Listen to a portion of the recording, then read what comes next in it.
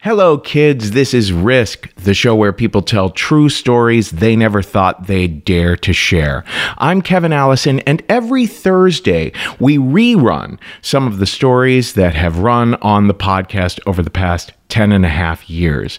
From June 11th to July 2nd, 2020, we're going to be rerunning some of our very favorite stories that have been told by Black storytellers about race and racism. As you probably know, a huge priority of ours here at Risk is to feature as many stories from people of different walks of life. And it's especially important, we think, that people are hearing about Black lived experience from Black people. That's why I want to remind everyone, if you think you might have a story to share along these lines about race or racism, please, if you catch yourself thinking, yeah, but my story is not so spectacular, or, oh, I'm not much of a storyteller, don't worry about that. If you have had lived experiences that made you emotional in some way, you have stories, and we can help you shape them. So reach out to me at kevin@risk-show.com or to our pitches people at pitches@risk-show.com. There's lots of tips on how to pitch us at the submissions page at risk-show.com. So we want your stories. We can help you prepare them.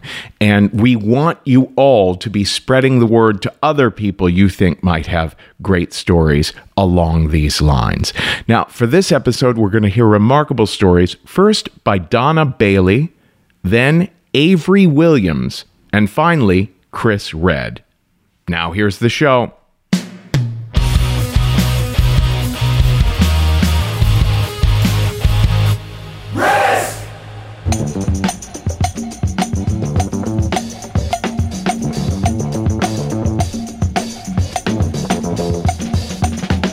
It was the late 1970s, and I found myself out of work. I had been working in television production on a show for CBS. It was called The Andros Targets, and it got canceled. So I registered with a temp agency. My first assignment was a week-long assignment at a bank on the Upper East Side in New York City. I was to stand inside the bank, close to the entrance, and hand out free stuff to the customers. And I had to wear this little sash. Easy job. Now, I was paired on this assignment with another woman, and she and I were about the same age. So I guess I probably was in my late 20s then. A lovely woman, naturally blonde, blue eyes, thin. We were both very thin. We hit it off pretty quickly. And we were both contemplating an acting career. So we had that in common. But we also had another thing in common. We both loved to eat. And we both loved to cook. So every day, when we were there working together, between the customers, we'd talk about recipes and stuff. And she would say to me, "Oh, Donna, if you put the chicken into the oven and you pour this on it, I'm telling you, Donna, oh my God, oh my God, oh my God." I liked her a lot. She was funny. It's been a long time, so I can't remember her name, but let's just call her Becky. That Thursday, she invited me to have dinner to meet her husband at her apartment that Saturday. And she was going to fix her infamous pot roast. Her husband loved this dish. I was to bring the wine. I said, okay. So I showed up on Saturday at the appointed time, and the husband opened the door. And he was pretty much a male version of her. Very thin, blonde hair, blue eyes, very warm and friendly. We hit it off immediately. And we started talking movies and stuff because he was also contemplating an acting career. Both of us were De Niro fans. De Niro was really hot then. This was the 70s. He had just done Taxi Driver. He had done that. And we had just seen New York with Liza Minnelli. You know, we were into Pacino and all this stuff. We had a great time talking. And then we went in to sit down to eat. And the food was just gorgeous. It was just wonderful. I mean, that pot roast, I can still taste it. That's how good it was. And we're eating, and the wine is flowing, and then all of a sudden the phone rings. Becky answers the phone. It was clear she was talking to someone who was going to be the fourth person at this dinner. I don't know, this made me nervous for some reason, and that's when I noticed that there had been a fourth place setting there at the table. I hadn't noticed that before. But I got a little nervous about that because I had been in situations where whites had invited me to certain parties or what have you, wanting me to meet somebody. It would be some black guy that was just totally incompatible with me. They figured, well, she's black, he's black, they should hit it off. Usually we didn't. So we finished our meal and then we went into the living room with our coffee. This fourth person said he was running late and he would be there in time for dessert. So the husband, and let's call him Bob, he and I just hit it off again talking about movies and stuff. I'm sitting on the love seat. Bob is sitting in a pretty large armchair, sitting across from me. And Becky is on the floor next to my feet. And then I noticed something odd. Becky is stroking my leg. And I'm thinking to myself, well, why is she doing that?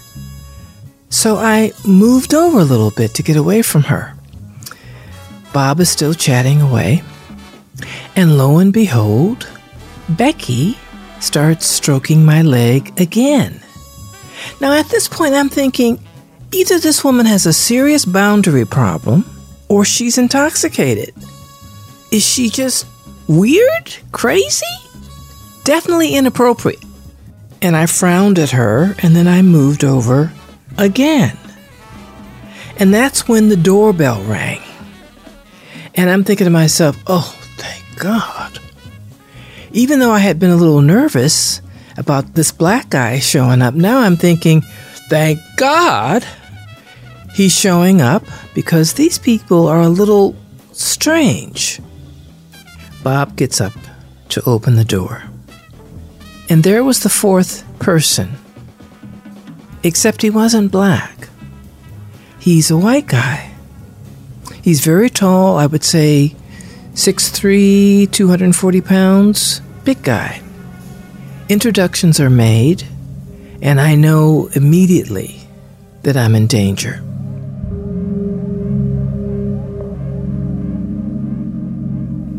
There's a feeling when you're black, when you're in the presence of certain white people, when you know that you're in the presence of a white person who cannot stand black people.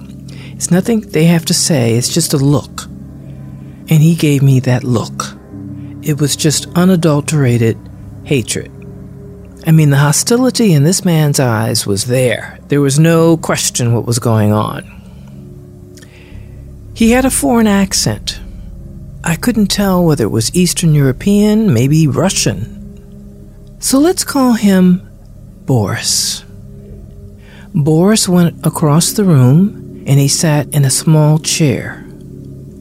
And he sat there and he glared at me. At this point, I'm on full alert. I'm looking to see where my purse is, where my coat is. I'm thinking I may have to exit this place pretty fast. But I'm nervous. And I'm sitting upright in my seat. And then Bob leans forward and says, you know, Donna, we really like you. And I'm thinking, okay, what do you mean by that? And then Becky starts up again. She starts stroking my leg. Now this time I'm angry. And I'm just getting ready to say to her, what the fuck are you doing? When Boris glares at me and he begins to sing. Oh, Oh, I wish I were in the land of cotton. Old times there are not forgotten. Look away, look away, look away, Dixieland. That's when I realized what the hell was going on. They had planned an orgy for that night. But he was letting me know he didn't like black people and I needed to get the hell out of there. And you know what? That's exactly what I did. I grabbed my purse, I grabbed my coat, and I ran out. And I ran down the stairs to the first landing. And then I heard them yelling at each other. And I knew that they were not going to run out to get me. So I stood there to listen. Becky. So what are you, some kind of racist? Are you racist? Boris. I ain't fucking no niggas. I ain't fucking no niggas. You know, niggas got diseases. Bob. Man, why didn't you tell us, man? I really wanted to fuck her. From the time she walked in the door, I wanted to fuck her, man. Boris. I'm telling you, man, you should have told me. I don't fuck no niggas. Becky, you are really crazy. You are really crazy. We set this whole thing up. Bob, man, I got a hard on, man. What am I supposed to do with my hard on? Boris, fuck your wife, man. That's what you do with your hard on. Bob thought this was funny. Becky didn't. I'm not fucking anybody. I wanted to fuck her. And I stood there and I thought, all of you guys are crazy. I was disgusted. And I was angry. And I was humiliated. Not once did any of these people think about what I had wanted. I had been invited there under false pretenses. I thought this was going to be the beginning of a friendship. But they hadn't seen me that way at all. I wasn't a person to these people. This had all been set up and planned. This wasn't about friendship at all. There's a stereotype about black people that's very pervasive in this country about black people, and particularly black women, that we just like to fuck all the time. And so I couldn't help but wonder if that's why I was invited. You know, a black girl should just drop her panties at the drop of a hat, right? And this has become a problem for me and a lot of other black women when we're dating white guys. Is the guy interested in me as a person? Or is it because of what he has heard about what black women are like in the bedroom? It's always there. There are some black women I know who never will ever date a white man. And so it was all about race and sex with these three people. What I also realized that even if that wasn't there, these were three really disgusting people. By this point, they're screaming at each other. And that's when I thought, you know what, let me get the hell out of here. I went down the stairs, I left the building, and I stood there. And I took in a deep breath. And then I looked up at the heavens, and I said, thank you, God. Sometimes bigots come in handy.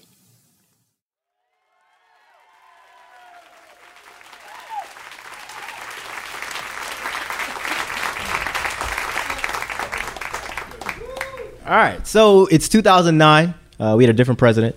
I'm sitting on a red chair, red leather couch.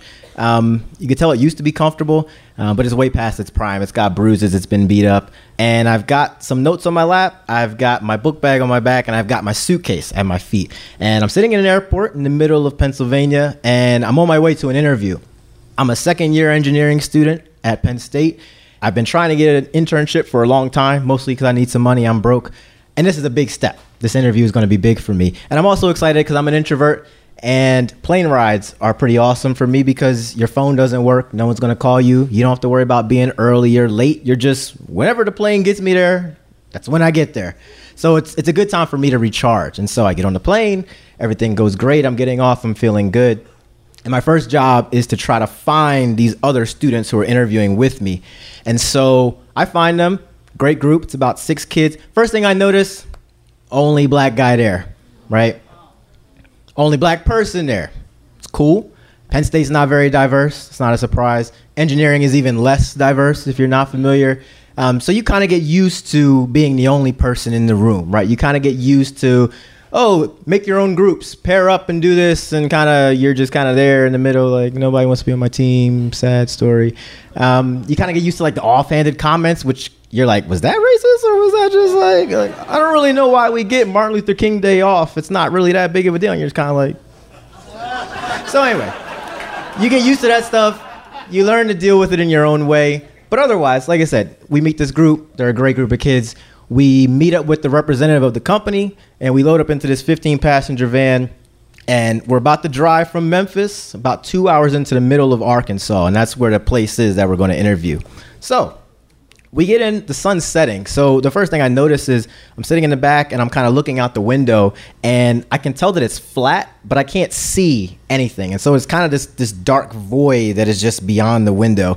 It's interesting to me because I'm like, I've never been to Arkansas, and I may not ever come back, honestly, but I can't see anything, right? I don't know what's out there. So we drive the 2 hours, we get there, and being college students, everybody kind of hops out the van. They're like, oh, it's only 10. We can't go to sleep now. We got to like do college stuff, whatever that is. And so they're like, we'll just kind of hit the bar and then we'll park by the pool. It was a nice pool. They'd kind of really spared no expense for all of us to come out there. And it was kind of strange that this hotel was this nice in the middle of like nowhere. Like, why is this even here? But again, introvert. I'm kind of like, dude, I need to like read a book or just kind of sit and meditate or do whatever.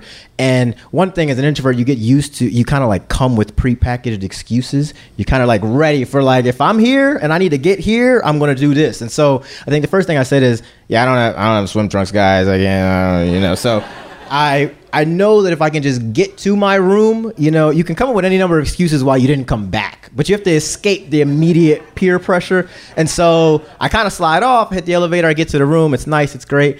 But my balcony is really close to the pool. And so I can kind of hear the sound of like college banter fun. They're like, splash, beer. Like, I'm like, okay. It actually does kind of sound like they're having a good time. And I don't know what happened to me, but I decide, all right, I'm going to go down, right? Thing is, I don't actually have swim trunks. So that was a real problem I had to solve. But I'm a huge Batman fan. I had this pair of lucky Batman boxers that I was kind of like, like in a pinch, this could work. But I did say boxers, not trunks, right? So these didn't have a button. So there was a risk inherent, right, in even just going down there. But I go down, everything's great. We were down there for hours, long after the pool had closed. And we actually had a great time. We actually bonded. It was great. Eventually we call it. We go upstairs. We all kind of get rest, and we meet early in the morning. We get in our same white van. We drive about 20 minutes now to this plant. And again, we're driving middle of nowhere. It's almost like, where is the destination? Like, where are you driving us to? And kind of out of nowhere, kind of like erupts from the ground, this little building kind of in the distance. And as we get closer, it gets bigger. And eventually it's this massive, huge plant. And we go through the security gate. They gave us all this PPE, all this safety equipment, hard hat, hard-toed shoes, ear protection, eye protection, all the protections, right? And we get out of the van, and the first thing I notice is there's like this roar, like this like rumble, kind of like if you ever stood next to a train as it passes, that just feeling of like the whole ground is shaking. And we're like, why? There's no trains, right? We can see everywhere. There's no train. We go in, and I can see why the floor is rumbling, because there's all this massive equipment moving through. They have these huge overhead cranes which are carrying hundreds and hundreds of tons of steel. And if you can imagine what a steel mill looks like, that's what this is. This is an actual steel mill. We make steel here. And so the air has this like, it's heavy with whatever. I don't know what's in it. It's hot, it's heavy, it's thick. And it has this totally different texture than any place I've ever been. They've got these huge, like I said, these huge things moving throughout. They've got this thing that they call an electric arc furnace, which you should Google because it's super crazy. It's like a tea kettle, right? That's the size of a house. And they're dumping scrap steel into it and conducting it and doing all this cool stuff in the background that makes it melt. It's kind of crazy. Now, all this cool stuff is happening. I know I'm not going to work here. I'm an aerospace engineer. My job is making things fly really fast, really far. I don't really need to be here, but it's nice to be wanted, right? It's nice to be invited. And so we go through and we do the interviews and all that kind of stuff is great. We do the pleasantries. And then we head back to the hotel so we can pack and we're going to head out early in the morning. Now, we get back in our van. We've got the same 2-hour ride. Now, the difference is that the sun is up. We can see all the stuff that we couldn't see on the way in. As we're going through, it's literally, guys, it's nothing but corn and cotton. Sorry, ooh, I just spoiled it. It's corn and wheat. Pretend like you didn't know that part. So we're driving. Everybody's kind of just talking. And we kind of see this new crop that you guys don't know what it is. And it's got a gray stem. And at the top, it has like a pillow kind of top. And I'm from Philly, right? I don't know what crops are. And I just remember thinking to myself, this must be where they make all the food in the world. Like, because I mean, as far as you can see, there's nothing behind the corn, right? It's just more corn back there. And I'm kind of wondering, what is this gray thing that looks like a dandelion? It's kind of strange. And eventually somebody in the van speaks what I'm thinking, which is, what is this? Like, what is that? It kind of looks like, and somebody goes, is that cotton? So now I'm like, oh, that's kind of weird. It kind of knocks me off balance because cotton for me has like a different connotation. And I know we still use cotton, right? I know it still exists, but I've never seen a cotton field before. I'm kind of like, again, I'm in my head. I'm like, oh, this is kind of weird. I'm glad I got a 3-hour plane ride to kind of like internalize this and figure out how I feel. But then the next thing somebody says is, can we pick some? So now I'm like, oh no, like, I withdraw, right? I withdraw. It's kind of like in the movies where like the main character, they just kind of like zoom out and they're just by themselves. So now I'm miles away from anybody else and I'm just like, holy shit, like that just happened. Somebody said that. And before I know it, I feel the rumble strips of and then we're off to the side of the road. The doors fly open. Everybody goes flying out the door. And I'm just like, dude, no, like I'm gonna.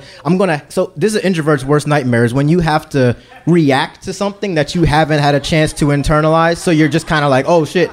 And then on top of that, you're the only black person. So now you're the spokesman for all black people, right? So I'm kind of sitting in the back of the van like, dude, maybe if I just like stay still, no one will see me. They'll get back in. It'll be great. And they all hop out. And they kind of go, oh, are you going to get out? And I'm like, So I don't know what happened. I kind of blacked out. And now I'm outside. And now the thing I remember here is the rushing of the interstate behind me. So there's cars going back. And then in front of me is this scene of 6 white college kids frolicking through a cotton field. And I'm hearing them say things like, oh my God, it's really sharp. It's like, it's sharp. It's not, it's painful. Oh, can you get it? It's stuck on my shirt. And I'm just like, yo, this is like a real thing that is happening. And the most vivid part of this is my friend, not her real name, Mary. To this day, she's one of the most thoughtful, nice, sweet people that I've ever met in my life. And she has this beaming smile that's brighter than almost anybody that I've ever met, except my wife. And she comes up to me with the smile and goes, do you want to pick any? And so I'm like, so I have this moment kind of like in Lion King where Mufasa's in the clouds and so all my ancestors are like, dude, you better, and I'm like, guys, I got it. I'm like, are you fucking kidding me? Are you serious? Like, are you actually serious right now? Are we having this conversation? Right? Do you understand that my ancestors were literally kidnapped, brought on a boat, the ones that survived, right? And had to pick this from sun up to sundown, not of their choosing. After they got out of that, they had to deal with Jim Crow for a couple years, and then they had to deal with the civil rights movement. All this so they could get an education and make some money so that I could get an education and never have to pick cotton in a field ever again, right? And so here you are in 2009, right? Different president. 2009, you're asking me if I want to pick any cotton. Now, here's the thing. I didn't actually say any of this. All right? This is just in my head. I'm like, okay. I think what actually came out was like, I'm good. I'm good. I think I'm actually good. She turned around. She went frolicking back into the field. It was great. I'm standing there. She's like, can you take a picture of us? And so I take a picture of them, which to this day, the most ironic picture I've ever taken, which is like 6 white people holding cotton. And the piece of it that's the best is that the camera person was black and is not picking the cotton. Awesome, right? But We all get back in the van. The rest of the trip is uneventful. When we get to the airport, I'm glad that none of our seats are together, so I can do the thing where I internalize. And when we got to Penn State, we all got off and we're catching, I don't even know if we had Uber at that time. We think we took taxis. And she gave me a piece, like a bulb of cotton. And I was like, oh, snap. First of all, it is really sharp. Didn't know that. And then we go back to our rooms. Everything's normal. Go back to school. To be honest, I really struggled with that situation for a long time because the other thing is that you sometimes get that feeling of like, am I black enough? And I told some of my friends, like, guys, this happened. And they went, well, what'd you do? What did you say? And I'm like, I don't know. I kind of just was like, oh, I'm good. And they're like, are you, what? I'm like, are you fucking kidding me? Are you going to really ask me to? And I was just like, dang, like, did I react right? Like, did I mess up? Should I have like taught the lesson in that moment? And eventually I kind of came to a point that, the cotton kind of taught the lesson for me, right? The cotton showed you how difficult it is, how sharp it can be, how uncomfortable it can be. For a few minutes in the fall, when it's cool, of your own choosing, you decided to do this and it was not fun. So imagine what it would be like to do this under a whip, right? And I kind of struggled and I thought maybe that lesson would have been lost if I had flown off the handle. Like maybe that lesson wouldn't have been taught. I can't honestly take credit for keeping a calm head because it was a reaction. I didn't consciously say, you know what, try to like be, no, it just literally, that's what came out. I think that's how I managed the moment. But now I try to carry that with me. So now we do live in a different time where I think people are being offensive and being intentional. And I think you have the right to be offended by that, right? No one would fault you if you were mad that somebody said something ridiculous to you. But I think what I try to carry with me now is, what is it more powerful to build a bridge instead of burn one, right? Do we sometimes make more space to have these lessons if you can give somebody, extend them the generosity, the benefit of doubt in the moment? And so I try to carry that with me, and I hope you guys will too. Thank you.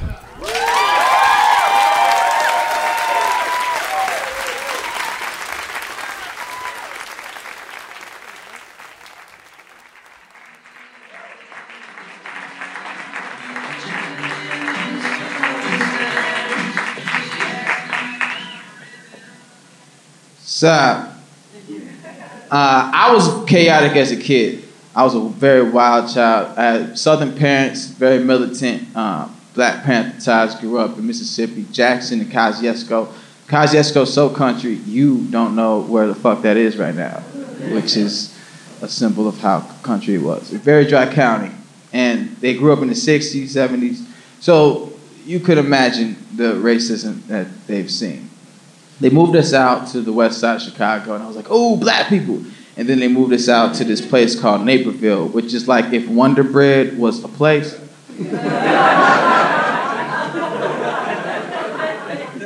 I was so mad we moved there.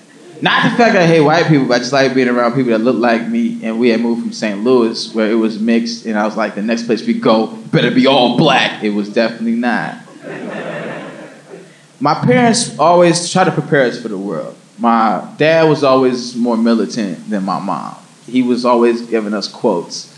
And anybody who's black, who grew up black and stayed black, has heard these quotes before. They would be quotes like, hey, listen, you gotta work twice as hard to get the same opportunities as these white people, okay? And sometimes when you work just as hard, you still aren't equal, and that's just how shit goes. So you have to persevere.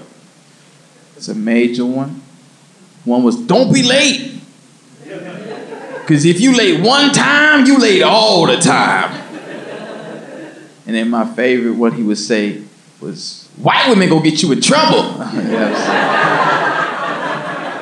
And I went to school with a bunch of white girls. So I was like, Dad, I don't know if I could take it. I don't know if I could not date one of these white women.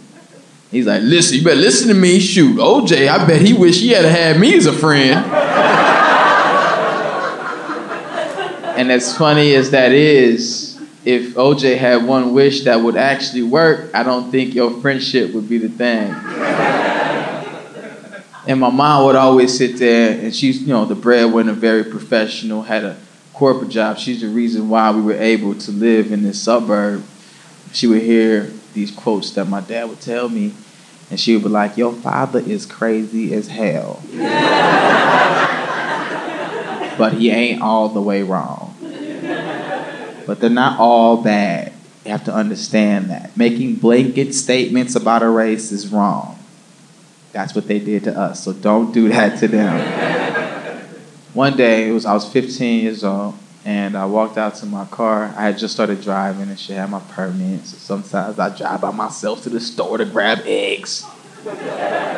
Oh, as a kid, going to the store to grab eggs was an adventure. I listen to what I want to listen to. I'm gonna grab the shit out these eggs. I did an extra lap before I came home. So I was like, yo, can I go to the store and grab whatever you need? She's like, yeah, go get me a mop. I'm like, for sure. I don't know where the mop is, so that's gonna take a long time. I might go to my friend Jordan's house. So I walked out to the car, and nigga was written on my car with the ER. So I knew it was white people. Cause if it had been an A, I'm like, them niggas crazy. Also, when did they move on to this street? Cause I thought we were the only niggas here. But it was the ER, so I needed justice. I was mad, I was enraged. I ran inside, I said, fuck that mop! Somebody wrote nigga on the car with the ER. My dad was like, must have been white people. That's what I thought, too. Dad, we gotta do something. We gotta get revenge. My dad looked at me and was like, revenge? The fuck are you, a supervillain? What the fuck you mean revenge? No, we're not getting revenge. No, we're not doing that. I was mad. I sat down and he's like, listen, we gonna do something, all right? We gonna do something that they gonna remember. They never gonna forget it. And I was like, hell yeah, let's do some Malcolm X shit. Fuck some shit up. He's like, no. Nah, we gonna do something though. We never gonna move ever. We gonna be here for a long time. Call all your thug friends. We'll have a block party. There's gonna be a whole bunch of black people out here. They're like, where do I Sharpie the car? All these cars. That's how we gonna get them back. And that was funny. It wasn't funny to me at the time because I was mad. That was my 1999 Nissan. That was burgundy. That people thought was purple. And I hated that. That's the bad thing about driving a burgundy car, that you always have to have that conversation. Oh, yo, Chris, you got that purple car? It's burgundy! Burgundy is edgy. I was mad. I was about to storm off. My dad was like, sit down. I'm like, I don't want to sit down. Then he looked at me and I sat down because I'm not stupid. He was like, listen, son, you know how hard it is to be a racist? And I looked at him crazy as shit for that. I was like, no. To be a racist, you have to be mad all the time. Constantly. You have to just be blocking information. Constantly just mad and ignorant. That takes a lot of work. I was mad at your mama for 3 hours and I was tired. They're mad constantly. And what we gotta do? Well, yeah, it's hard for us. We gotta wake up. We have to survive in a country that wasn't really set up for us. And we have to survive in that every single day. But when you start succeeding, you get on a roll, right? And as you start succeeding, people wake up mad at that. Well, how do you beat a racist? You keep succeeding. So what I'm gonna do is while I gotta wipe off that Sharpie on that car today, he can't ever wipe off my success, so he gonna stay mad. And that was real as hell, but I was on my Malcolm X shit, so I didn't want to hear that. But I was like, damn, Dad, can't we just throw rocks or something? At who? Who we gonna throw rocks at? We gonna be out here just some niggas throwing rocks? No. You right. All right. So I'm about to leave the room. Then my dad was like, hey, if you see a white boy out there with a Sharpie, you kick his ass, though. You hear me? I'm like, all right, for sure, for sure. I didn't see him, though. Then he called out one more time, and he was like, hey, don't do nothing crazy tonight, because I know how you are. I'm like, I'm not going to do nothing crazy. That night, I did something crazy. I called my safe suburb friends. I didn't call my city friends. I knew it would be a very different turnout. I called my suburb friends, Chris and Kevin, two of the safest black people I know. Super safe. I'll tell you how safe they are. They were both with me hanging out in my car in front of my own house. Police pulled up because some of our neighbors didn't think we lived there, even though they've seen me for 4 or 5 years. They put me in cuffs, right? And them two yelling, angry, mad, cuffless, just running around, screaming. That's how safe they were as people. So I was like, yo, they just did that new curfew for the kids, right? You gotta be inside by 12 o'clock. I say we stay out all night in the park and just be out. That was the way of me fighting back racism. By going to a park and just hanging out past curfew. I didn't have my riot shit together yet. I was just trying to do something to fight the system. And they were like, why are we going to a park, dog? That seems lonely. That was Kevin. And Chris was like, yeah, I agree with Kevin, because Dad, why are we going to a park? I was like, no, I'm gonna call some girls, you know what I'm saying? Ashley and her friends. Beautiful, beautiful girls, man. Everybody wanted Ashley and her friends. Ashley was the finest one, that's why she had a name. They were all great girls though, all cheerleaders, super dope, but Ashley was my crush, that's why I only remember her. There was Stephanie and some other people there. So I was like, no, I'm gonna get Ashley, her friends to come, and we all just gonna have a little kick it session in the park, past curfew. Be some badasses, show the system. We don't give a fuck, but like in the middle of the night though, you know? They were like, oh, if her friends come, we down. So I called Ashley. I could just hear her beautiful ass hair on the phone when I called. Even dialing her numbers felt different. Do, do, do. It's like, hey, Ashley. She's like, hey. I know her hey wasn't that long, but it just felt long. I was like, hey, Ashley, they got that curfew, right? But I think we should say fuck that curfew and just like hang out at the park. You, me, my guys, your girls. We just have a good time. She was like, yeah, I ain't got shit to do. I'll call my girls and see if we down. So she went, she called. Everything was set. Called the dudes. They were good. They were like, yo, should I bring condoms? I'm like, don't be gross. But also, yeah, bring a condom or two. Don't be a dirtbag, but also maybe. Yeah. Me and Ashley had flirted, but we never talked about that, so I didn't have high hopes, but just being around her was dope. Right. So, 12 o'clock comes. I crashed at my friend Chris's house because his house was the easiest to sneak out of. I was planning that shit, right? So we met at the park, 6 of us, you know? Oh, no, I brought my little brother because I make bad decisions. He's like, let me hang out. I'm like, fuck, come on, dude. Because I knew Kevin wasn't going to, he's a like real Christian type, so he wasn't going to try to like mac on any girls. He's going to try to have like unsexy conversation. So I figured my brother was a good filler for him. Ashley ended up bringing 2 of her cousins that I didn't know. So they were all hanging out. My friend Chris was in the little kid tube with Stephanie. And that had to be the most uncomfortable sexual shit ever. They're in a kid tube. There's no way to naturally be like, so what's up, girl? What's up, girl? It's weird. But they were in there. So I was like, oh, Chris. I had a blanket I put out for Ashley. She was sitting there, wind blowing. It wasn't even a wind, but her shit was just blowing. God damn, her shit was blowing, boy. Her lips was like, kiss me, but ask first, you know? We were having a great time. Kevin was there talking about some unsexy shit. Toys R Us was packed today, you know? Stupid shit. We were all having a great time in this park. So we were kicking it for 3 hours, having a good kid time. Chris is in there in that tube doing some crazy shit. Kevin over there talking about the Bible, low-key. My brother's just like, I'm outside, you know? I can't believe I'm outside. He was having the best night of his life. He was wearing my old Timberlands, a big oversized coat. Just a little 13-year-old kid having a good time with the grown kids, you know? So we having a good time. I'm about to get down with Ashley. I'm asking for condoms. And Kevin's like, now you need condoms. But what about Jesus? I'm like, shut the fuck up and give me a condom, dude. He hands me one. As he hands me one, I hear a siren.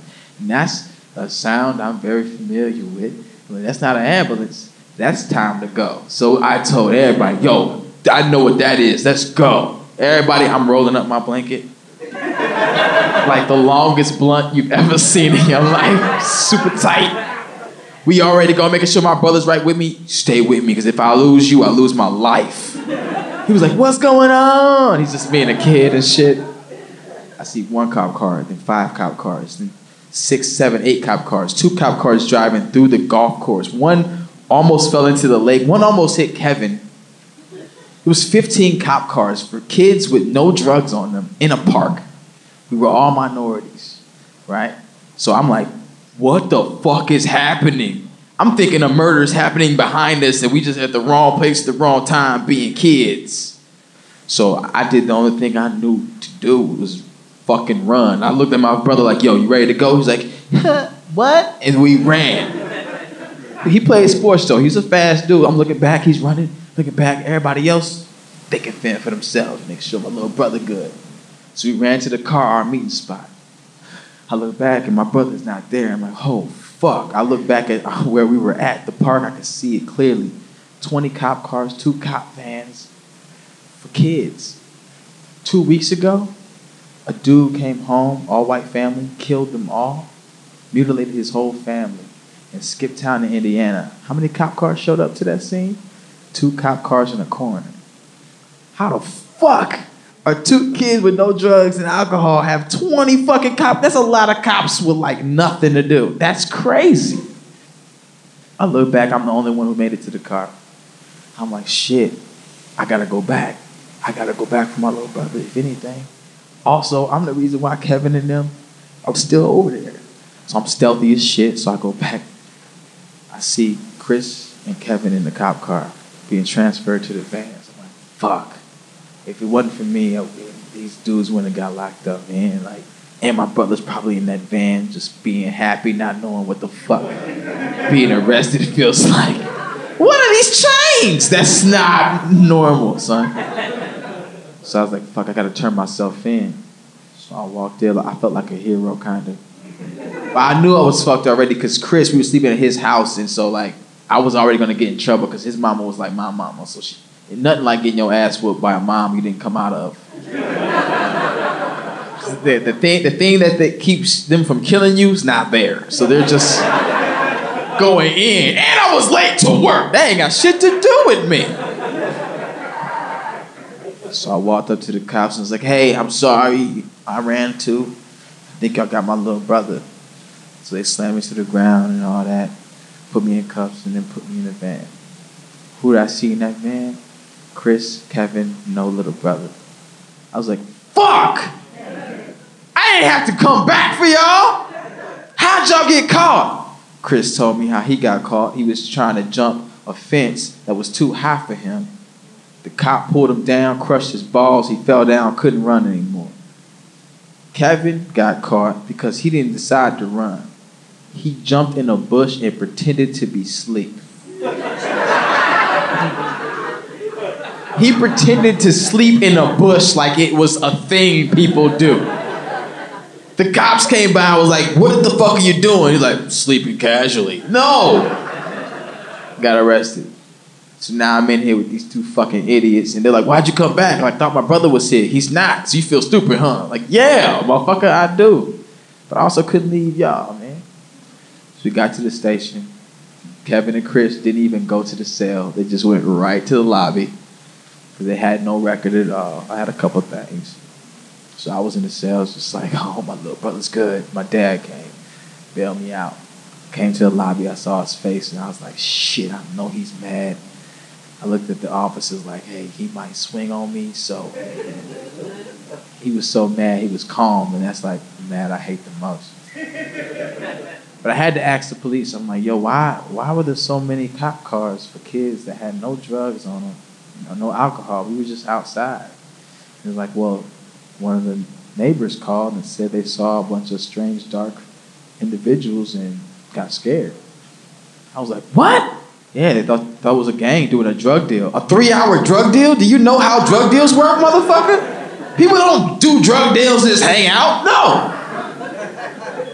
Also, half of them were girls. My dad and the police officer was like, what girls? I was like, oh, shit? None. The girls got away, which is like why I should have rolled with them in the first place. They got away clean. So I got in the car with my pops. And I don't know if you've ever like gotten bailed out of jail or just been in a situation that's bad and your parents come and catch you and you have to have that ride home. But that ride home is long as fuck. Cause like he's not saying nothing, but I know he has to say something. And I know he wants to say a lot, but it's purposeful silence. Cause he wants to have you sit there. I'm looking at every light, like why is every light red? We pull up to the house and I'm sweating, I'm just ready to jump out the car. He's like, no. Get in the car. Stay in the car. What you did was stupid. And you lost your goddamn brother. We found him. You did where? Wait. So he walked 5 miles past our house to the only house he's ever known to go to, his friend Brandon. 6:15 in the morning, this motherfucker rings the doorbell. Brandon mama come out, say, Justin, what you doing out here this early?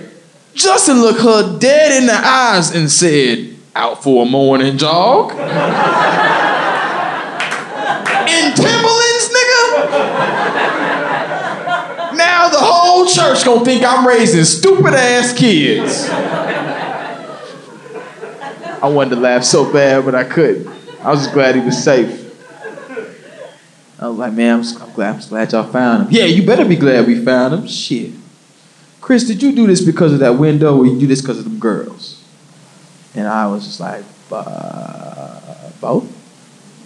You ain't that stupid. Well, you grounded forever. But I gotta ask you something. How'd you get caught? Like, we do running drills every morning. You fast as hell. If you wasn't for them grades, you'd be a star on the track team. How the fuck you get caught? And I was like, well, I thought they had Justin, and I went back, found out they ain't had Justin, and I just turned myself in. He's like, oh, yeah, that was stupid, huh? I'm like, yeah, that was stupid as shit. He's like, well, I'm glad you went back for your brother. I was like, so we ain't gonna tell mom, right? Oh, no, we gotta tell her, because I'm not getting in trouble for you, nigga.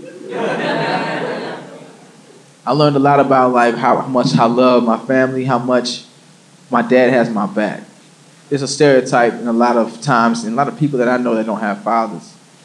And that was a time that showed me that my dad's always been through me no matter how much chaos I brought to him, which has been a lot. He was always there to teach me something, and I learned a lot from him. So this story is for him. Thank you.